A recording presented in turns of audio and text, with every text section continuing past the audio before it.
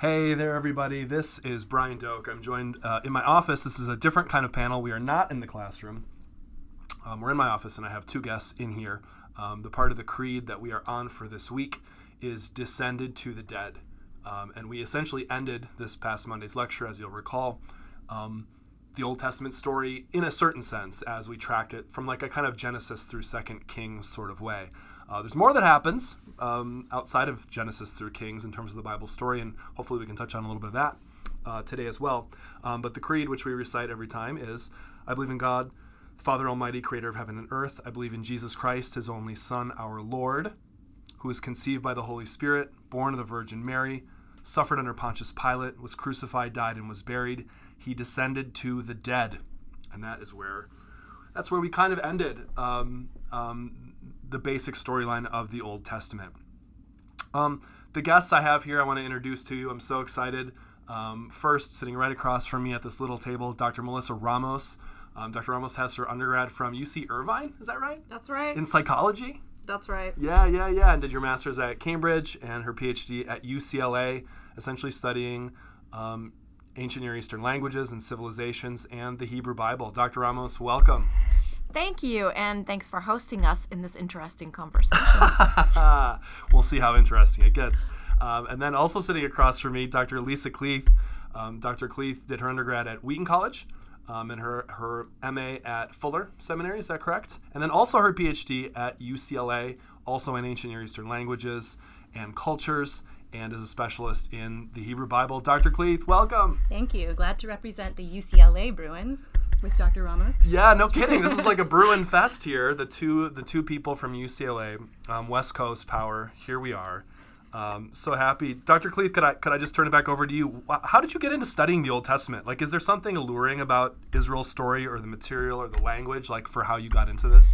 Yeah, I actually love how messy it is when we think about all the different genres, the crazy stories that happen there. I just find it really fascinating, and I love the stuff that's controversial and offensive about it even. So, what do you think is controversial or offensive in the Old Testament? Oh man, so many things. Things like Ezra and Nehemiah breaking up mixed marriages, and I don't know, all the stuff in Judges where people do violence. Yeah, totally. Seemingly at God's hand, potentially. Yes, very controversial. Dr. Ramos, what about you? How did you get into all this? Well, I think I would say that I love the Old Testament because I love narratives in general. I'm also a pastor in the Presbyterian Church, and I did find that when I was preaching, I was more of a narrative type of a preacher. I love telling the stories, love getting into the stories, and I love that the stories in the Old Testament are a collection of total goof-ups. I mean, people who just get it wrong left and right, but God doesn't give up on them. And I think that for me is part of the Old Testament story that I just get so drawn into. And I just love Hebrew language. It was just fascinating to me. And so I just love being able to read the Old Testament in Hebrew. Yeah, I wonder on that issue of the Bible being a narrative, just kind of like an uber overall Bible kind of question. I bet people who maybe don't know very much about the Bible or who are not Christians or who aren't used to it might think, oh, the Bible, it's probably like a collection of like do's and don'ts and laws. But it is, a lot of it, a huge percentage of it, at least the Old Testament, I mean it's true for the New Testament as well, is a story. Or like people narrating a story, and so little of it is actually saying do's and don'ts. I don't know, so it's kind of fascinating to hear you say narrative and so on, that's something. And it does actually bring up the issue that it could get weird. Like you read Judges and it's like, what's the message of the book of Judges? Exactly, like if the narrator's not telling you what you're supposed to get out of it, how do you know? I mean, I know that's a hard question, but can I flip that back to you? Like when you're reading a narrative in the Bible and it doesn't explicitly say what you're supposed to get out of it, how are you supposed to go about, like what even kind of like strategy might one use to get something out of it? Something I've been thinking about with my biblical interpretation class is the principle of reading the different books of the Bible in conversation with each other. So Judges is not there on its own. It's there in the context of the rest of the history of Israel, what happens in the kingdom after that. And like the narrator does tell you in Judges, this was the time when there was no king in Israel, right? So it's relating to the fact that there is going to be one. So we can piece together what we know about Judah and other characters and other things that the people of God do and God does with them through that history to help interpret individual things. Yeah. I'm actually teaching a class right now at George Fox on the book of Judges. So I have a lot of thoughts in my mind about this particular book and about some of the offensive or difficult material that we read in there, things that we read and we're sort of horrified by. Yeah. But as Dr. Cleath just mentioned, there is a repeated theme throughout the book of Judges, which is about the lack of a king, the need for a king, and sort of the disorder and the chaos and the anarchy. You might even call it barbarism that's happening without strong leadership that takes place. And yet I find it also fascinating that the Old Testament holds multiple opinions in tension or dialectic. So, for example, the book of Judges is something of a pro-monarchical type of a book that leads the reader through kind of reading difficult material into a conclusion that we desperately need a king or some type of strong leadership. And then when you get to the book of Samuel, which is right after the book of Judges, there are passages that are deeply suspicious of kingship and are worried about having a king and what that might mean in terms of having to pay taxes, or your sons are conscripted into the military, or your daughters are conscripted into working as cooks and bakers in the royal palace. All these. So I love that the Bible holds more than one opinion on things in tension that seems to be purposeful, deliberate. Yeah, I mean, I suggested in the lecture from this past Monday that in fact that issue of tension is a tough one, and it's fascinating when you think of this question of, so the way that the Old Testament narrative sort of ends, in a sense, like the way that story of kingship ends, I should say.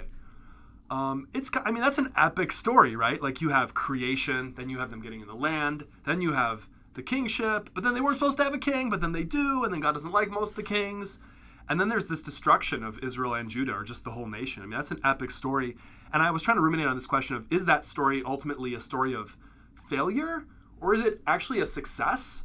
Or some strange mix? Is it as simple as, I tried to suggest, I said, I don't think you can read that story and just be like, well, God gave them land, but they screwed it up, so they had to leave. Like, I suggested that I thought that story was too simplistic because there were all these other strains that maybe suggested, I don't know, that maybe Israel didn't deserve it, like Lamentations. There's a verse in Lamentations, I don't have the exact quote, but it's something like, we've suffered over and beyond what we should have. Or Isaiah chapter 40, the people have suffered and paid in exile double for their sins. It's like, why should anyone pay double? Like, why should it go above and beyond?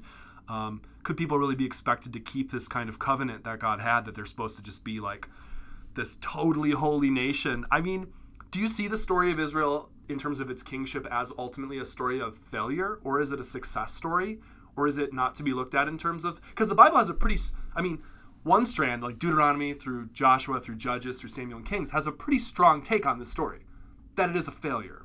Like, Israel fails. And the reason they fail is the reason they have to leave the land is because ultimately they sinned. I mean, do you see the narrative being that strongly, pushy on that tone, or is there some other note being struck there? I would agree with you that the kingship doesn't last, and it's taken in terms of retribution theology as the humans need to be punished for not holding up their end of the covenant. But maybe it's a story of success of covenant. When they fail, that covenant relationship still exists. Like, the permanence of it is successful. So no matter what happens in terms of what they experience at God's hand, or whether or not they're successful in holding up the law, the permanence of that covenant relationship is the strain throughout that continues. So you're saying they might lose the kingship, they might even lose the temple, but that doesn't mean they've lost everything. Right, and that's what the post-exilic literature in the Hebrew Bible is dealing with. Mm-hmm. They're looking for God's presence where they are now, and they're ultimately concluding, like, he's still present to us. Right. I think maybe there is a sense in which we can understand that the early portions of the Bible, before you get to the post-exilic period, as ultimately God's judgment on the institution of kingship. I don't know that it's really fair to say that it's a judgment on the covenant per se, because as Dr. Cleath just pointed out, the covenant continues and the people of God continue. But certainly it is in the post-exilic period and beyond per se. It is a time of a reevaluation of the institutions that comprised people's religious, ethnic, and cultural identity as the people of God. So when we're looking post-exilic literature that is sort of in and around Jerusalem, as Ezra and Nehemiah, some of those texts, and also texts that are written in the diaspora period. I'm thinking of Esther or Daniel, right? There are different questions about what does it mean to serve God as someone in the diaspora exiled community of Judeans who are no longer in Jerusalem and don't have a religious identity centered in and around the temple, don't have a religious identity in and around that's centered on kingship per se. So what does it mean then for God to be with them? What does it mean for them to be faithful followers of God? Right. I started the lecture last week by reading, I kind of did like a flash forward, like here's how the book of 2 Kings ends. And I read the section about the burning of the temple and the Babylonian siege, but I actually didn't read the real end of the book itself. I mean, I suggested that they set up a governor, and then that was kind of the end. But there's this last little paragraph I just want to read in 2 Kings 25 by way of bridging to another topic here, what happens essentially after the book of 2 Kings. But, these last two verses say, in the 37th year of the exile of Jehoiakim, king of Judah, there's also a Jehoiakim with an M, but this is Jehoiakim. In the year Awel Marduk became king of Babylon, he released Jehoiakim, king of Judah, from prison. So, quick flashback. Like, this Jehoiakim guy had been exiled, I think, in like 597 BC, at the same time that Ezekiel had to leave and all this kind of stuff happened. And then there were like more sort of like Davidic or pseudo-Davidic kings that sort of ruled, like just a couple of them afterward. But this king was still, I guess he's kind of like this is almost like a root or a seed for like the Hebrew Bible, the sequel or something like that. Like, he's there, right? He's in exile. But so what's going to happen to him? He spoke, this is the king of Babylon, spoke to Jehoiakim, this king, kindly to him, and gave him a seat of honor higher than those of the other kings who were with him in Babylon. So apparently there are other exiled kings as well. So Jehoiakim put aside his prison clothes, and for the rest of his life ate regularly at the king's table. Day by day the king gave Jehoiakim a regular allowance as long as he lived. And that is the actual end to 2 Kings, not the actual burning of the temple. So, I don't know, by way of bridging this over to what happens after 2 Kings, are we supposed to think that this is a hopeful ending to the book? Like, we're supposed to be like, oh, there's like a little seed here of something that's going to happen later. It's kind of like showing that the book of Kings and all this stuff is maybe just like a prequel to some other kind of thing that's now going to happen. Is that how we should read that? And then, in general, piling onto that question, which is already complex enough, what happens after the end of 2 Kings, just in terms of like the Old Testament and its story? So that seed actually reappears a couple times. It's not ultimately fulfilled in the sense that there's like no Davidic kingship established again in the land, but you have this guy Zerubbabel who pops up in Ezra as somebody who's helping to rebuild the temple, and he's also mentioned in Haggai as like this signet ring that God is like promising to fulfill something through. And the weird thing with Zerubbabel is he just disappears, even in the narrative of Ezra. Like, he's kind of there helping to rebuild, and then like he's no longer around, so I guess they don't establish. And doesn't Haggai suggest he's like some big deal, like acting like this is my branch that I'm going to grow everything out of, and then it's like, and there's no conclusion to that story in a sense. So you're saying there's some kind of sense, like in Jehoiakim even, that this idea that there would be some Davidic type person is something that remained important. Yeah, they're still looking for that promise to David that was made in 2 Samuel 7. Like, somebody from this line is going to rule eternally out of Jerusalem. Right. Like, and that's the representation of covenant. So there's still like a little bit of hope in that, even though it doesn't get fulfilled. But ultimately what happens is they essentially, so all the people that were in the southern kingdom, they get dispersed, right? You have the stories of Daniel and Esther, and you essentially have the Jewish people now in diaspora. So you have quite a diversity of reactions to that, which you see reflected in the literature of the end of the Hebrew Bible, the Second Temple period. So some people go back and rebuild the temple in the story of Ezra and Nehemiah. Some people remain in diaspora, but they're all kind of separately dealing with that question of who are we as the people of God now, dealing with the crises we're talking about of the loss of the kingship and the temple. What about you, Dr. Ramos? Do you think that ending in 2 Kings is supposed to be positive? Like, we're supposed to feel good about that? It's almost like you come to the end of a TV show and you want another series of it, but what you get are a bunch of spin-offs that go in different directions, right? So you have a spin-off that what happens to the people that remain in diaspora? We have some texts that come from that group. What happens to those who decide to come back to the land? Well, we have some text from that group. And so I think it's more in the sense of being a series of spin-offs. And also, I mean, you simply don't have a single people group in a single location giving a single answer to any of these questions. But I think, I know we're all sort of Hebrew Bible scholars, but at the same time, I think it's useful to ask the question of how this connects to the New Testament as well. Yeah, and I think this is something that our students want to know the answer to. And if we're getting to this question of 2 Samuel 7, the promise to David of eternal kingship, the temple's destroyed, there's no longer a king. I mean, we can maybe count the period of the Hasmonean kings as this glorious 100 years of the restoration of the monarchy, but that doesn't remain forever. Yeah, and we didn't talk about that in the class yet or at all. So like that's a period in the 2nd century, into the I think the 2nd century, right? The 100s, like where essentially they try a little bit of a revival of this kingship idea, and they get it going a little bit, but it doesn't really work that well, I don't think. It doesn't last. Yeah. It lasts about 100 years. And there are also claims in various texts of corruption and a sort of civil unrest with the leadership that's in place. Right. But I want to kind of maybe just zoom forward to the first chapter of the New Testament, the Gospel of Matthew, chapter 1, and it opens up with a genealogy. Most people think of genealogy, which is just a giant list of names and descendants. Most people just kind of want to yawn at that, and it's really boring.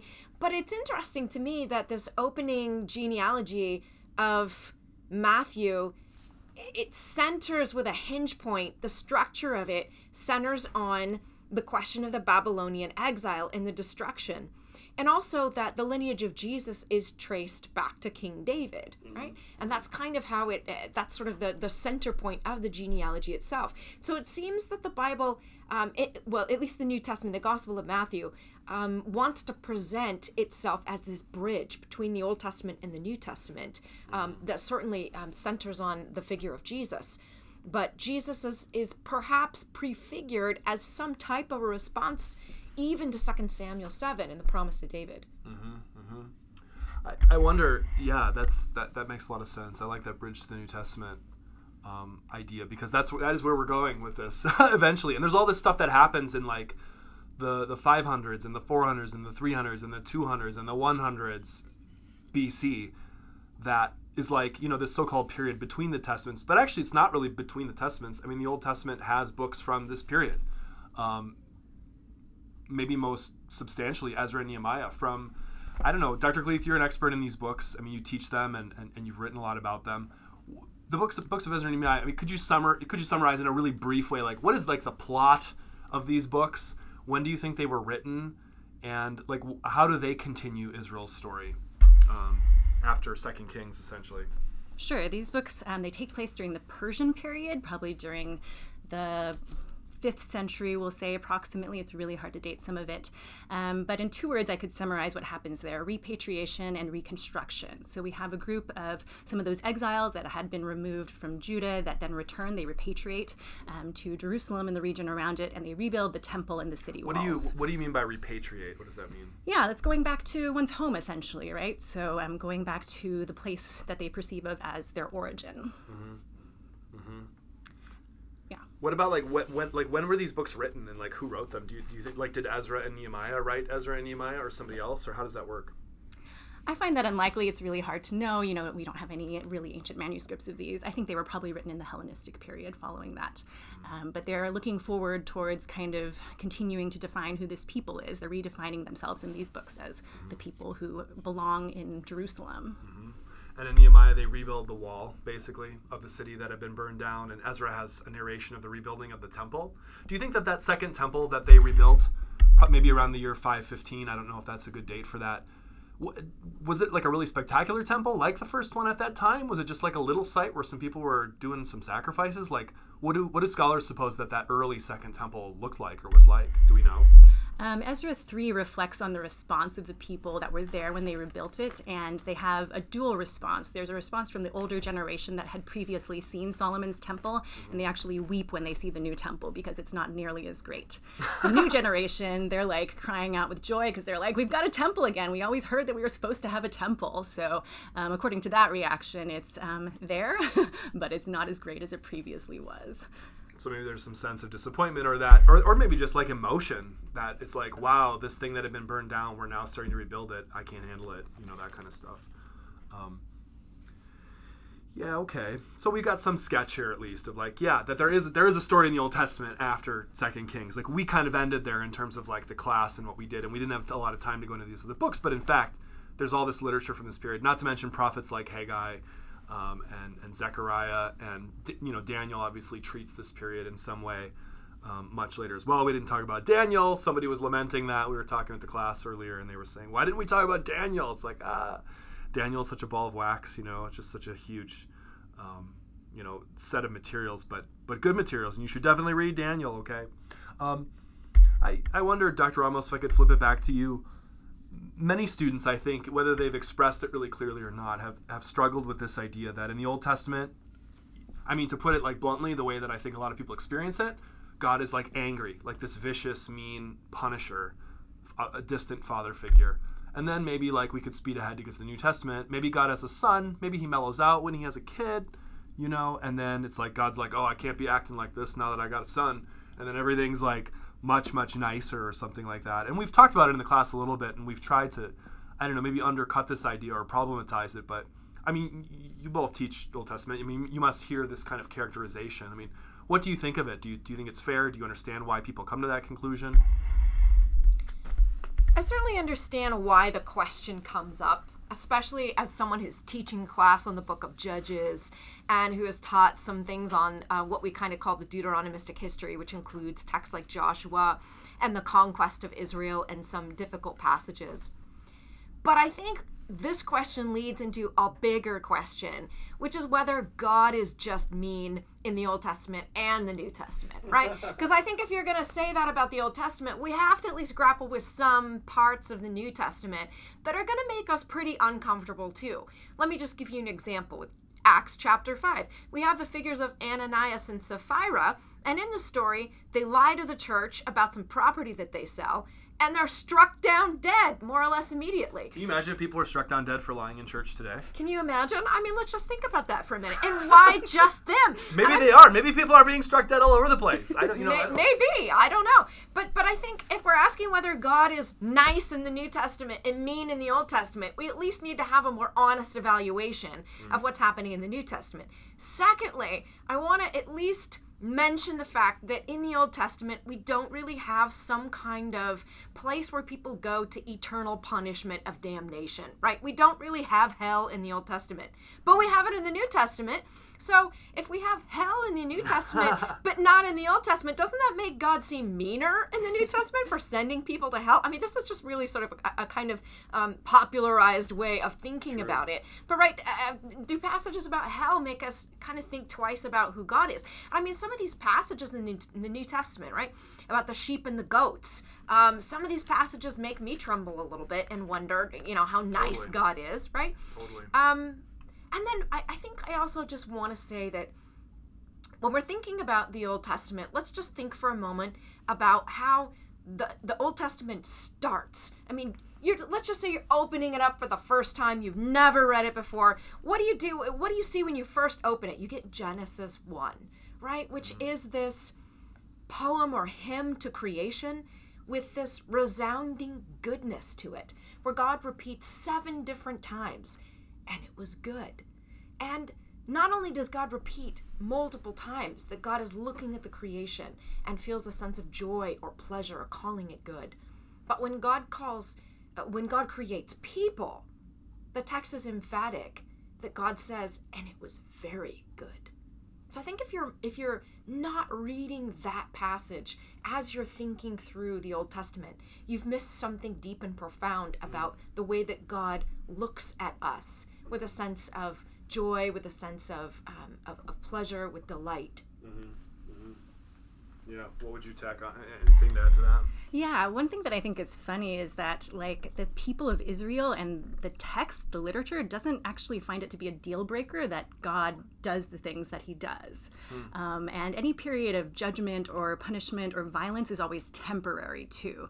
So maybe this is speaking again to the, like, permanent nature of the covenant over any periods in which, like, maybe God is violent, just as the world therein is violent and other peoples are violent and other gods that other peoples have are also violent. He's kind of consistent with that picture. Right.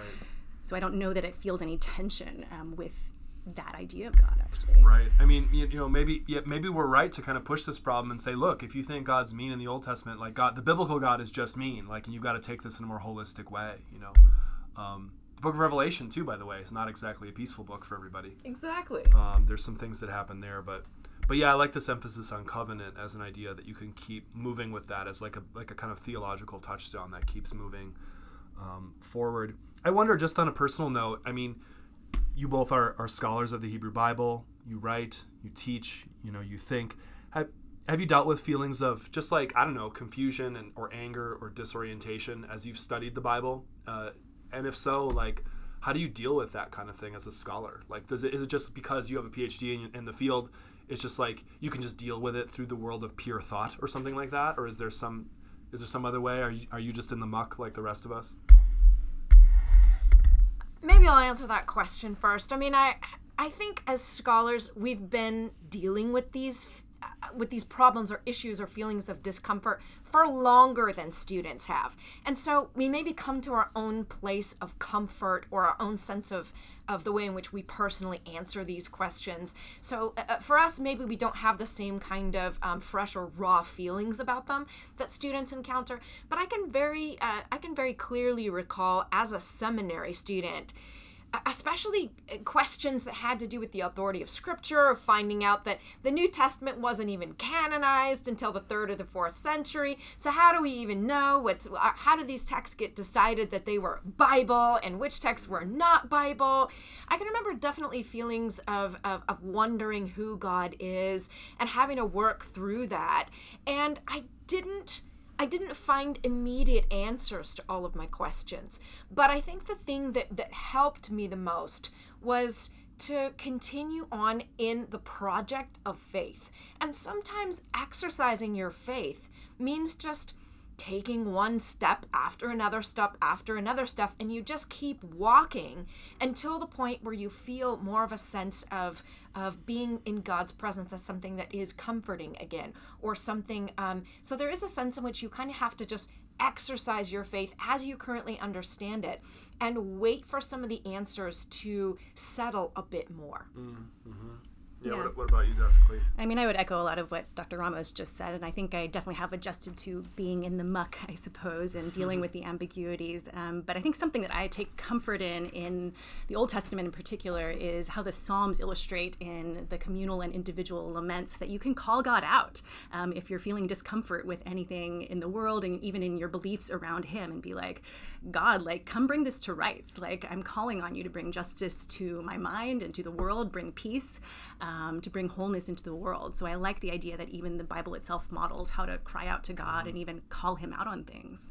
It's so weird how so many faith traditions seem to oddly just like have this lacuna, this lack at the lament tradition and the wisdom tradition in particular. Like, and these are the two traditions in the Bible that I think can be, for a lot of us, the most helpful when it comes to feeling, frustration, because they express this just directly. So it's like you don't have to run from the Bible. You can just run back into it. Like, the tradition has so much, and it's already covered in a way. I mean, do you think that's fair to say that the Bible, if you're feeling angry, if you're feeling like an atheist even, like, you can actually run back into the tradition because you have Ecclesiastes, or something like that?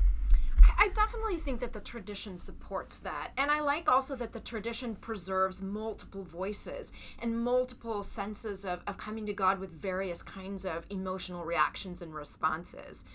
I also find that asking intellectual questions of the Bible and being honest about the questions, something very refreshing.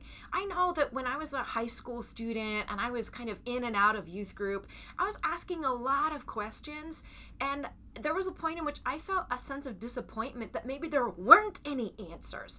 And so for me, it was quite refreshing to take courses and when I was in seminary and in other kinds of settings, to be able to ask all the hard questions and feel like God welcomes the hard questions, that nothing is off the table, that no responses, no questions, no doubts, no sense of anger or discomfort, nothing is off the table when you go and you spend time with God in your prayer life. And there's a sense in which God wants us to bring those things, and that's my sense of it. That God says, whatever you got, just bring it, and we'll deal with it. Yeah, I agree. Yeah, I like that. think that's a good note to end on here. I'm so appreciative, Dr. Cleath, Dr. Ramos. Thank you so much for coming in here in my office and having this conversation and helping us provide this closure for a kind of miniature, different kind of panel for this week, Descended to the Dead. Thanks so much.